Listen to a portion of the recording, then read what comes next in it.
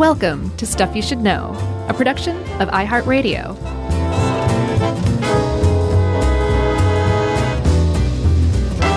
Hey, and welcome to the podcast. I'm Josh Clark, and there's Charles W. Chuck Bryant. And I think Dave's around somewhere sitting in for Jerry, who's... Well, can we say where Jerry is, Chuck? I don't think we can yet, but it's pretty cool. Okay, yeah, Jerry's on a cool field trip. That's for... That's Nunya. Okay. You ever say that when you were little? No, I had it said to me a lot, but I never had occasion to say it. Nunya business? Right. Oh, by the way, this is stuff you should know. For those of you like, say it. Yes. The anticipation. So, Chuck, speaking of anticipation, we're talking today about one of the greatest medical mysteries that has hit the world, at the very least the United States, in a really long time. It's a little something that's been flying under the radar and really flew under the radar for a while, but there's probably a lot of people out there who haven't heard of this. Something called Havana syndrome. And Havana syndrome is, we should say at the outset, there's not going to be any resolution to this episode. I know. It's deeply... I thought it was missing some pages. Yeah, it's really dissatisfying, the whole thing. It is. We don't know what it is. Nobody knows what it is. And really, honestly, the theories are not great. There's no one theory where you're like, of course that's it. Everybody else is being ridiculous. Yeah. So in one way, it's kind of interesting in that we get to cover a lot of stuff. But in another way, it's, again, deeply unsatisfying. But the whole thing of Havana syndrome is, it all begins in I believe the end of 2016, around December of 2016, just like a year after the United States had opened its embassy again in Cuba after decades of this kind of chilly Cold War, like pretending one another isn't there, relationship. Just a year after that, there was a station agent, a CIA station agent in Havana, who started complaining of some really weird symptoms after hearing a really weird noise, and that kicked this whole mess off. Yeah, there's this is worth reading, I think, from The Guardian in 2017, and I don't think this is the first one, but they were all very similar, the people who were affected by this mystery. It says this: the blaring, grinding noise jolted the American diplomat from his bed in a Havana hotel. He moved just a few feet, and there was silence. He climbed back into bed. Inexplicably, the agonizing sound hit him again. It was as if he'd walked through some invisible wall, cutting straight through his room. And, that doesn't really describe much, but when you talk to some of the people who, and we did personally talk to all of these people. Right. We were given special clearance for this. There were weird symptoms, ear pain, tinnitus, headaches, hearing loss, vertigo, dizziness, nausea, disorientation, blurred vision, nosebleed, fatigue. Sometimes the symptoms were sort of temporary and not too bad with some of the people. Sometimes it was really bad, and some people ended up retiring and saying, this is it, I'm out of here. Yeah, some people went on to be diagnosed with swelling of the brain, with a concussion. Some people suffered what seems to be permanent hearing loss. And all of this was localized just in the Havana bureau of the American embassy to Cuba in Havana. Like, that's it. So there was suddenly this weird onslaught of symptoms. I think as many as 90 people came down with this, what came to be called Havana syndrome. Some of them said, I heard a weird noise and then all of a sudden I had vertigo. Other people didn't hear anything. They just all of a sudden couldn't concentrate any longer. And it was this, the symptoms all seemed to, nobody said I had a fever or my legs started swelling. It all seemed to be kind of clustered around your hearing, your ears, your nose, your throat kind of thing, but without the throat and without the nose, mainly just your ears and your brain. They seem to be a cluster of neurological symptoms that no one had any idea what was going on. Yeah, so, of course the U.S. is going to investigate something like this, and we'll get into, there were a couple of pretty deep, well, as deep as you can get in this case, investigations. But the very first thing that happened was the FBI was like, hey, this is some sort of acoustic attack. Some sort of sound waves are being used. Let's get in there and at least check out the locations, check out everything around where these people are living, where they're staying. And they found nothing. They came up really pretty much empty. And we should also point out this was, I think, a few Canadian diplomats too. It wasn't entirely U.S. Right, but for the most part, it was U.S. and it seemed to be concentrated in the homes of the diplomats. And by diplomats, we're including CIA agents who weren't known. They weren't like, "Hey, I'm the CIA agent here." They were posing as diplomats. So the diplomats, they're included. Michael Keaton. Well, who was he posing as? Michael Keaton in what was it? Out of Sight. I still haven't. He's seen an that. FBI guy, and he showed up with a big T-shirt that said FBI. And Dennis Farina had that great joke. He says, "You got another one that says undercover?" Yeah, nice. I love that guy. He was the best. R.I.P. Who else but Dennis Farina could follow up after Jerry Orbach? Nobody. And he did it. He did it with class. He brought his own character. Just amazing stuff. And I was about to say, I didn't see any of that show, but I was about to say, except he was no singer. No. Like Jerry Orbach, but we might be wrong again. Yeah, for all I know. we could be. I really walked past that one, I guess. So the diplomats seemed to be affected at their houses, and then there were 2 hotels in Havana that these symptoms started their onset on. So again, that was basically like the first investigation the FBI conducted. It was just like I don't know, but clearly it was an attack. Yeah. You know, it's localized to diplomats and their families. It's in Havana. It's not happening anywhere else for now. So it was some sort of attack. We just don't know what it was. That was the first investigation. And so the State Department said, let's dig a little deeper. Yeah. I mean, they kind of kept it quiet for a little while. I think the media eventually got wind of what they were calling a sonic attack. And then the former presidential administration, as things were starting to, I guess, thaw a little bit, said, you know what, you guys are out of here, and kicked out 2 Cuban diplomats, kind of as payback, basically, when Cuba the whole time was going, we didn't do this. We don't know what you're talking about. And as we'll see later, they supposedly even investigated and tried to help investigate. Yeah. That was one of the longstanding things the Cubans have said basically from the outset is twofold. One, they had nothing to do with it, knew nothing about it, and that they would take something like that very seriously. And then 2, they seemed to suspect that this eventually snowballed into an easy way to cut ties again with Cuba. That was kind of something that was driving this narrative as well. Part of the problem also is, like you said, the State Department was keeping this secret, not just from the American public. Congress hadn't even heard about this.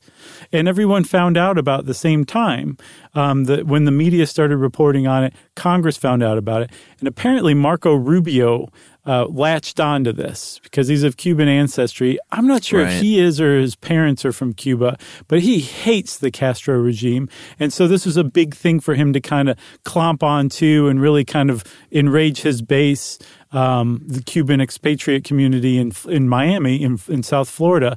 And he, out of the gate, I think he even released a press release referring to this as a sonic attack, like really kind of taking whatever the FBI had surmised and just basically saying, this is what happened. We just haven't figured out how, but it was an attack. And that really set the paradigm moving forward for basically everybody except for, thankfully, large swaths of the scientific community. Yeah, so they commissioned the National Academy of Science to go undergo an investigation in 2019. And even by that time, people that understood things like acoustic or possible acoustic attacks or just acoustics basically said this wasn't some kind of a sonic attack. It's, it is possible that you can focus a sound beam to an area, but you would have to truck in some equipment that's so big the FBI would have found it. And even if they managed to do that and get away with it, there were so many different symptoms going on with these people. It can't all be explained away by an acoustic attack. And let's say that even happened. it definitely wouldn't cause brain damage. Like the worst acoustic attack wouldn't cause somebody brain damage. No. So really there's two ways, because here's the other thing. Like people said they heard a weird sound or whatever, but it wasn't necessarily like they were clearly being attacked by the sound. That wasn't what they reported. Some of them said, I heard a weird sound first, and then all of a sudden I had these weird symptoms. That's, what gave rise to the sonic attack theory. But there's basically two ways to attack people with sound, especially sound they can't hear. It's either below our threshold of hearing, which is infrasound. What? Uh-huh. What? I was trying to make a Yoko Ono joke, but right, that's the third route. That's the third. Okay. She combines the two. It's astounding. Okay. Infrasound is below our threshold, below 20 hertz, right? And you actually can cause things like vertigo in somebody or vomiting, loss of bowel control if you hit somebody with a loud enough infrasound blast. But like you said, you can make someone poop their pants with infrasound. But you would have to basically, like you said, truck in just this huge rack of subwoofers and shoot it right at somebody to make them lose control of their bowels. Like it would be very obvious that this is being done. Yeah. You can't use as an excuse moving forward. Anyone. Oh, I still will. Okay. Ultrasound above our threshold of hearing, or 20 kilohertz and above, there is stuff on the market that you can actually direct at somebody, a beam of ultrasound and hurt their hearing, but you're not going to cause vertigo or anything like that. And to really cause major symptoms or something approaching a concussion or traumatic brain injury, which some of these people were diagnosed with. There was a scientist who said, I think his name was Joseph Pompey, he's a psychoacoustics expert, which is awesome. He said that you would basically have to dip your head in a pool lined with ultrasonic transducers to get actual brain damage from that. So that didn't happen to anybody. So again, they said sonic attack, but it must have been some sort of exotic weapon that even the CIA isn't aware of. All right, I think good time for a break. Yes, I agree. Go stick our head in a pool of ultrasonic transducers? Yeah, I can't wait to see what happens. I'm going to poop my pants. All right, great.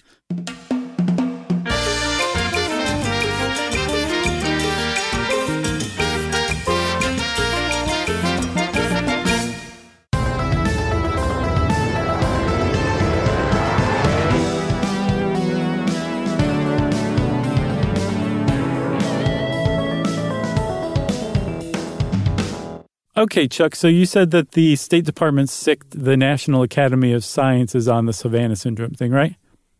Yeah, like everyone at this point is saying it's not a sonic attack, so they started focusing on potential viral attack, pesticide poisoning, because this is when Zika was a thing and Zika fumigation was going on.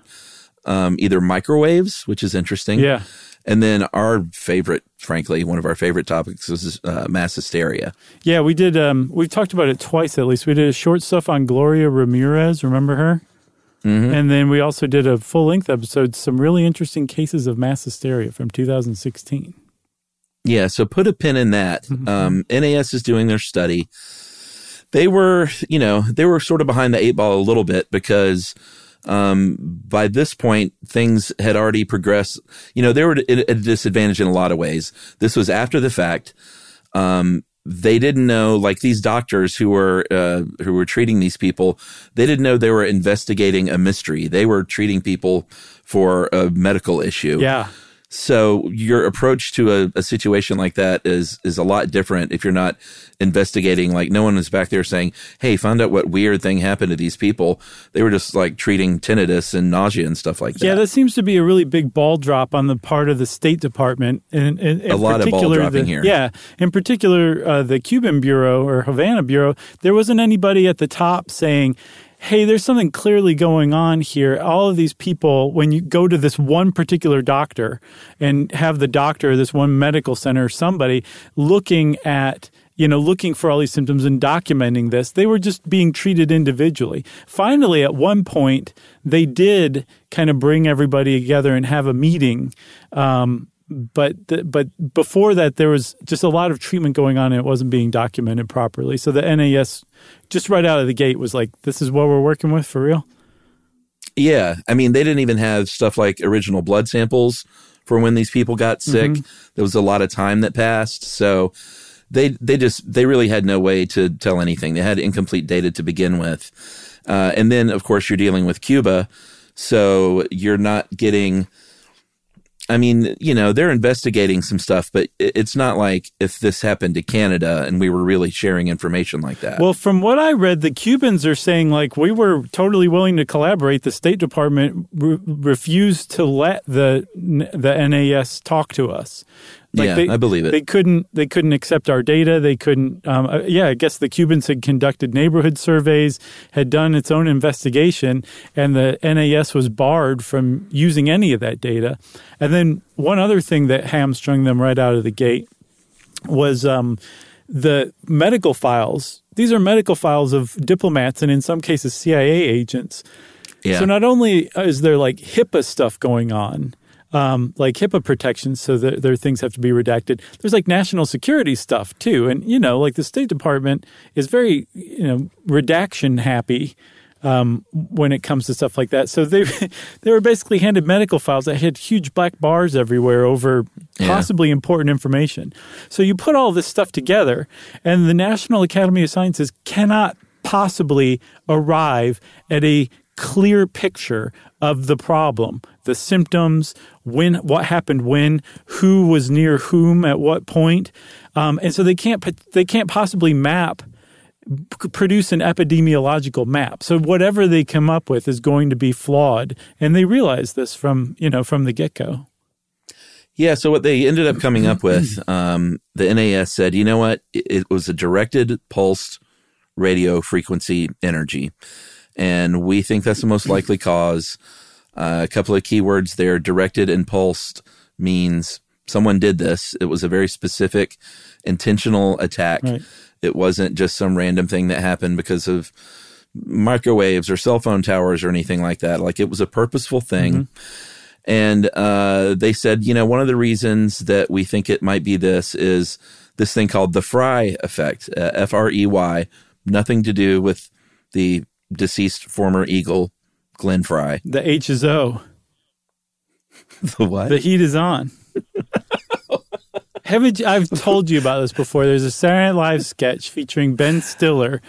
I don't remember He sees Glenn Fry, who's actually Will Ferrell, our colleague and coworker, sure, as Glenn Fry at a club, and he's like, I'm going to seduce Glenn Fry to like his friends.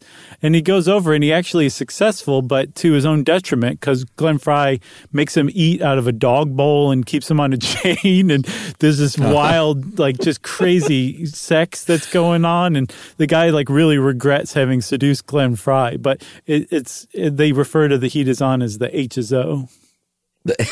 It's really you've great. Ever said that before? I have. That's good stuff. It is impossible that I have not mentioned it before. So when the words Glenn Fry are uttered, that's the first thing you think of. Yes, pretty much every time. Oh, I have another Glenn Fry story if you want to hear it. I got all the time in the world. So Yumi and I were traveling and in our car, and there like this Eagles song was on. And which one? The one about the wheels driving you crazy. Take it easy. Okay. And I hate the Eagles to begin with, from start to finish. I hate their entire catalog, every moment of it. Oh, good Lord. That song in particular is one of the ones I really hate. And we have a pause button on our radio. And so I paused it because this is live radio. And I unpaused it, and you know, there's the song still. I'm like, oh, man, this is a really long song. We do this like 5 times before I like realize that our radio can actually pause live radio, and that we're not like in some new concentric circle of hell. There was a moment there where we're like, did we die, or are we in purgatory? Because this is awful. That's really funny. Yeah. Well, I am back loving the Eagles after many years of not. And so I wanted to thank Stuff You Should Know listener Clayton Janes, who has invited me and Emily to the Eagles concert last time they came to Atlanta. And I got to go backstage there and stand on the stage of Phillips Arena and like touch Don Henley's drum kit and look at Joe Walsh's and Glenn Fry's guitars that his son now plays in his absence. Yeah, I think you told great. us about that one. It was awesome, and I know now why you weren't there. Yeah. But Clayton's a good guy. He does other bands. Like I think he works with Kiss a lot, so you'd probably enjoy that tour. I would definitely go see Kiss for sure. Yeah, for sure. So if Clayton's listening, we want to go to the next Kiss show Clayton, backstage. come on. I want to meet those guys. Okay. They scare me still. There was another guy named Josh who's a cool guy who I've lost touch with, but he used to invite us to the New Kids shows because he was like I didn't know he was like that. a production designer. He's like it's like you're talking about with Clayton. He doesn't just work with the New Kids, but he's like this in-demand production designer. But one of the shows that he's done for multiple years in a row is New Kids, and he kept inviting us to the New Kids show.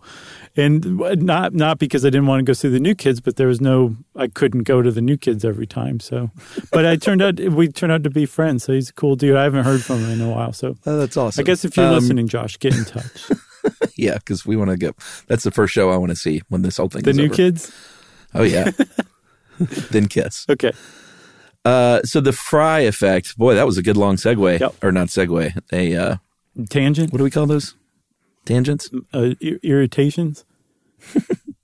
It's the lifeblood of the show. The Fry effect basically is when pulse microwaves directed at a target can make a clicking sound in the target's ears, and only the person can hear that sound. So they kind of go back to those, I don't know how many people, but some of the people said they did hear a clicking sound before all this stuff happened. Yeah. So they kind of were like, all right, it's the Fry effect. So here's the problem with that. At this point, the National Academy of Sciences, the people, the group they impaneled, are just ticking off the scientific community because they're like, oh, there's this one quality that can happen from this one weird random thing. That's probably what it is. We'll just completely ignore everything else in favor of that one little piece of information. And so it's really kind of interesting if you read articles on the Havana syndrome, there's a lot of cattiness going on. Like you can get a scientist to call somebody else basically a clown with this stuff. Yeah. It's really interesting to read. A lot of like flame war stuff. But the problem with the Fry effect, well, there's multiple problems. One, they recorded this sound. There's a recording of it out that the AP leaked that you can hear, which would discount the Fry effect because only the person being targeted by microwaves hears the clicking. That's a big problem with it. The other thing is that other acoustic or microwave experts say to produce that clicking in the person's ears, you would cook them to death. Like the amount of energy it would take to make that Fry effect happen would kill the person. It wouldn't just, create the clicking in their ears. But that's kind of one of the things that they settled on as a potential explanation. Well, the State Department was like, sounds good to me. Right. I buy it. Yeah, and I mean, the NAS said, like, we're considering all these other things. This is what we think is the most plausible, which is actually really the least plausible. Yeah, and some of the people in the flame war were like, why did they have these medical experts basically and neurology experts. What you need if you're going to investigate something like this is a lot of different kinds of experts. Sure. You need some acoustic experts. They apparently didn't even engage acoustic experts talking about this acoustic stuff. And they were like, you need a multidisciplinary team in here in a lot of different fields if you're going to investigate something like this. And they just never did. Yeah. And one of the interpretations I saw was that, again, they were working backward from the Rubio FBI State Department theory that it was a sonic attack. That was what the premise they were really going on, and then they were trying to work backward to figure out, what the attack was made of, rather than, okay, maybe it was an attack, maybe it was also natural, that kind of stuff, or accidental, who knows.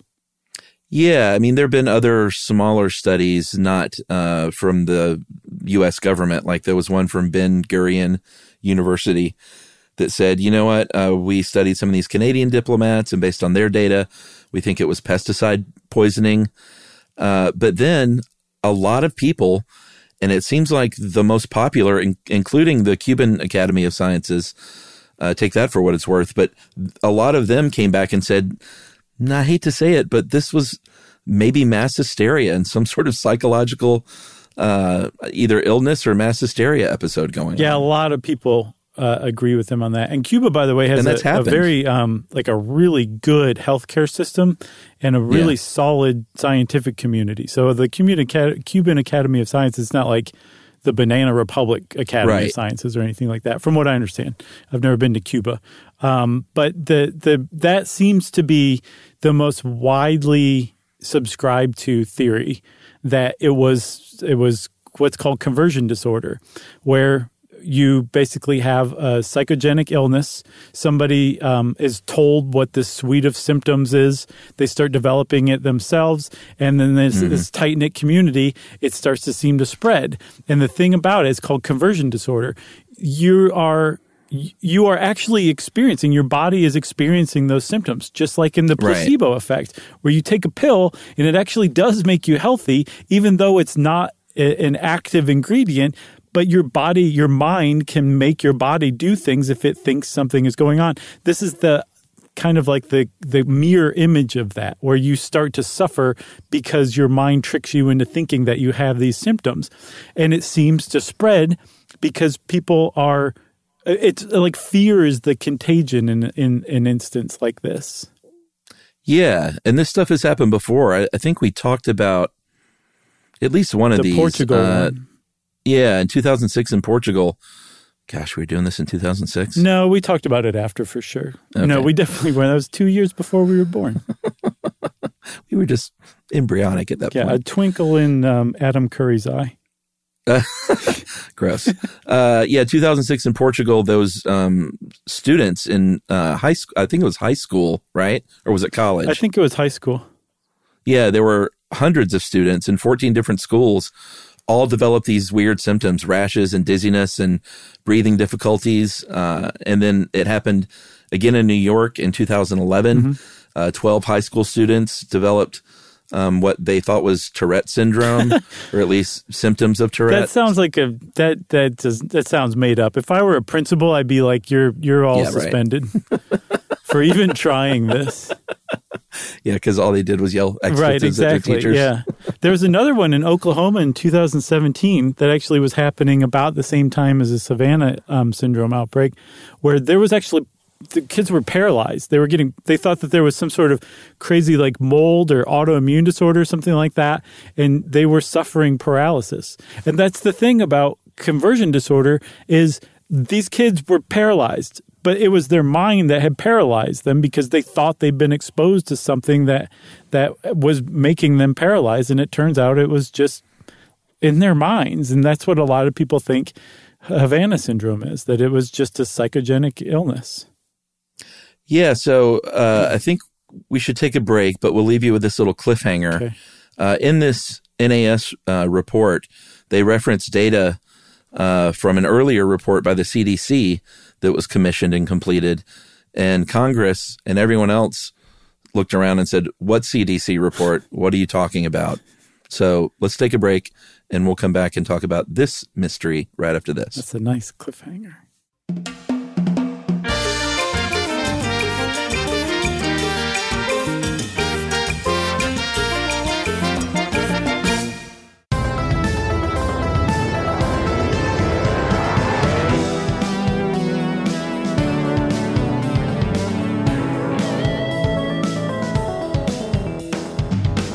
Okay, Chuck, so everybody's saying, wait, this is December of 2020 when the Journal of the American Medical Association published the NAS's findings finally. Mere months ago. Yeah.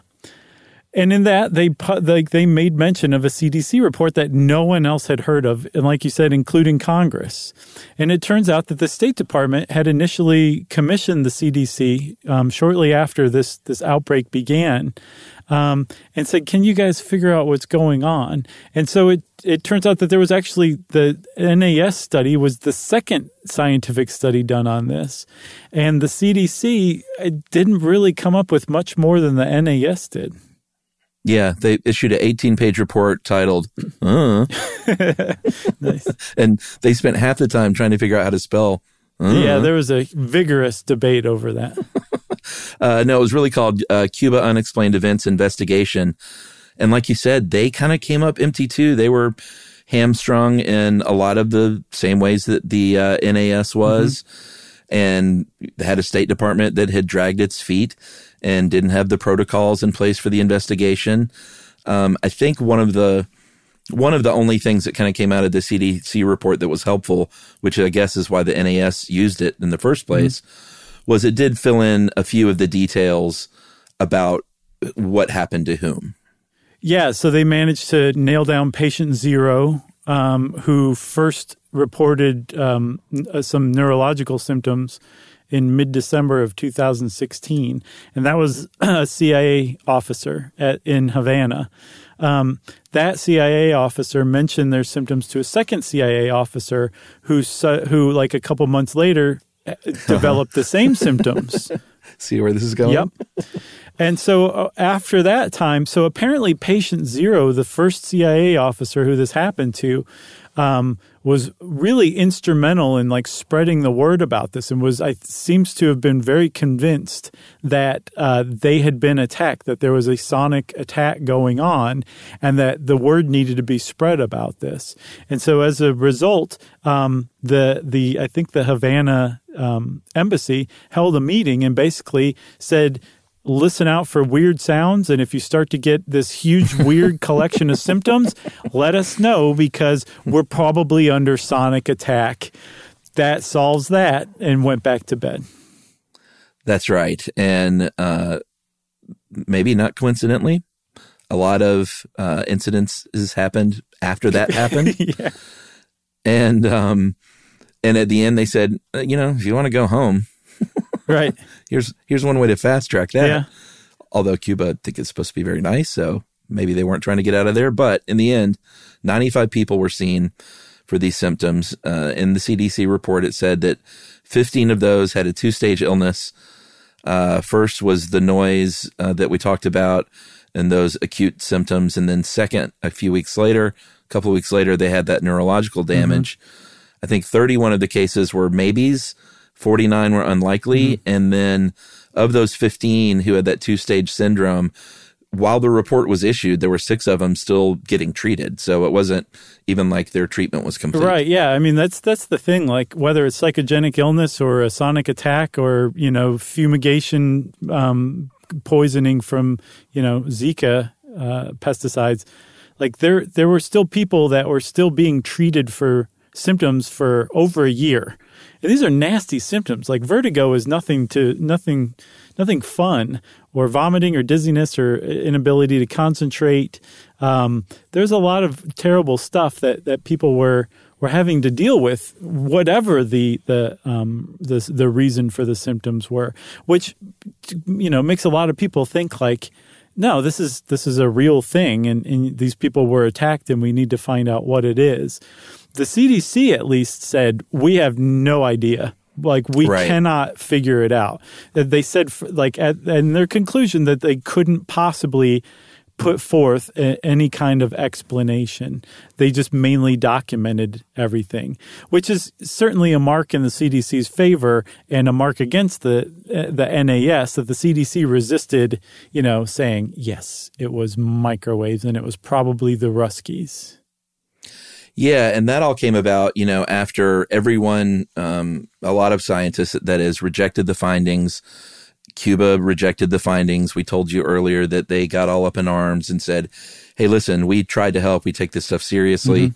We weren't a part of this. But in that NAS panel, somebody said something about Russia. And, obviously Russia is in bed with Cuba. And they said, you know what, it's maybe it was Russia. We do know that in the 70s, they were trying to weaponize microwaves. They, in fact, for like 3 years straight, 3.5 years, pounded the American embassy in Moscow with microwaves. I don't even know if they had an end game there. I think they were just like, hey, let's see what this does. Right, turn it on. And I don't think it really did anything if it went on for 3.5 years. And apparently, of course, we'll never know because it's Russia, but supposedly they kind of gave up all that stuff decades ago. Yeah, this is the 70s when they were shooting microwaves at the American Embassy in Moscow. And yeah, as far as anybody knows, that technology wasn't pursued any further. So if there is any kind of sonic weapon that is concealable, that is capable of producing this suite of symptoms, it is news to the world. Right. And there are people who say, like, security experts, that kind of group, who say, yeah, it's entirely possible that somebody's developed this without the U.S. being aware of it. I saw a quote that America tends to be very surprised that not that certain things exist, but that other people have caught up to America's technology. So, yeah, hubris. Yeah. But at the same time, it's kind of like it's suggesting that America, or certain quarters of America, are fully aware that this is possible, which is why they're pursuing that sonic attack thing. But they can't just be like, it's this. See, everybody, we've had this for 20 years now. We just didn't know that the Cubans had it, kind of thing. So the U.S. still seems to be, with the expulsion of the two Cuban diplomats, is basically saying if Cuba doesn't know, if they didn't do it, they know who did it, and they maybe even let it happen. Because apparently diplomatic residences in Cuba are owned and maintained by the Cuban government. So it's not like they just had no opportunity to do this kind of thing. But Cuba, like you said, is extremely adamant that they had nothing to do with this and that they would never let this happen to any accredited diplomat in their country. And if you step outside of the United States, it's really kind of funny because the rest of the world is totally fine with Cuba. It's really just the United States that's at odds with Cuba, and Cuba's cool with everybody else. Like apparently 1 million Canadians go to Cuba every year on vacation. So it's kind of like something that they're not really happy about, the idea that if you go to Cuba, you might suffer this sonic attack that could at the very least hurt their tourism industry, if not just, impinging their how they treat diplomats from other countries or allow them to be treated. It's a real insult in that respect. Yeah, and I think also one of the end results was the U.S. government and was kind of exposed to a little bit of dragging their feet and not being coordinated and not maybe having their ducks in a row. And I think if anything like this were to happen again, I think they had enough egg on their face to sort of get it together to at least sort of be coordinated from the get-go and have a multidisciplinary investigation going on. Yeah. And this whole thing, like the big argument and push and pull among the scientific community is still very much ongoing. There was a paper published that examined some brain scans of some of these diplomats that were taken at Penn State, I believe. And the authors of this study concluded that, a lot of them showed evidence of trauma. And then other scientists responded and said, like, this doesn't show trauma at all. This is exactly what you would find from a random sample of the population. Other people, remember I said that they recorded the sound that they heard? Apparently, a couple of biologists ran that sound through spectral analysis and showed that it exactly matches a specific kind of cricket that's native to Cuba and the Caribbean. So there's just like, it's still being hammered out. Like we said at the beginning, that it's not settled. No one has any idea yet exactly what it is. And it seems like the most satisfying answer would be psychogenic illness, but even still, I mean, that doesn't seem to really explain everything necessarily. Yeah, well, a pretty good mystery. Still a good mystery, yep. And who doesn't love that, right? I know Glenn Fry hated mysteries. I don't care what Glenn Fry liked or didn't like. Oh, gosh. If you want to know more about the Havana syndrome, go check out the copious amounts of articles about it. There's a lot of stuff out there. It's really interesting and engrossing stuff. See what you think. And since I said see what you think, it's time for listener mail. When you think about that HSO story, do you go, the H is boom, boom, boom, boom, oh? Nope. No. No. All right. Isn't that from Beverly Hills Cop? I think the Heat is on was. Yeah, that was the one where he's like hanging off of the back of the semi. Yeah. He did a few of those soundtracky type things, and he was an actor on Miami Vice, which is one of your favorite shows. Why do you hate Glenn Fry? I like Miami Vice. It's fine. I refuse to watch the episodes with Glenn Fry. All right, I'm going to call this just a nice email from a listener who has kind of grown up with us. Hey guys, I'm writing to say that I first discovered your podcast way back in 2010 when I was in the 7th grade. I had just moved away from many of my neighborhood friends, and your podcast was a source of information and comfort during that transition. Having always been a nerd, I was immediately hooked on your podcast and have listened to it on many of my travels for sports teams, college trips, and international adventures. In fact, your podcast had a major impact in keeping my curiosity alive and well throughout my life. I just accepted an offer for grad school in Georgia and wanted to write to say that although we have never met, you two have positively impacted my life for more than the past decade. So thank you for everything. I hope you're well. And that is from Abigail. That is a fine listener mail. Thanks a lot, Abigail. It's very sweet. I love it. And best of luck in grad school. That's great. Yeah. Go kill it. Yeah. But not literally. No. That's a figure of speech, meaning go do a great job. Do the best you can and do a great job. Okay, well, if you want to get in touch with us like Abigail's new nickname. Not Frank Abagnale. No, Abigail. Master forger. Formerly known as Abigail. Yes. Yeah, we talked about Frank Abagnale in the 5 Successful Counterfeiters episode.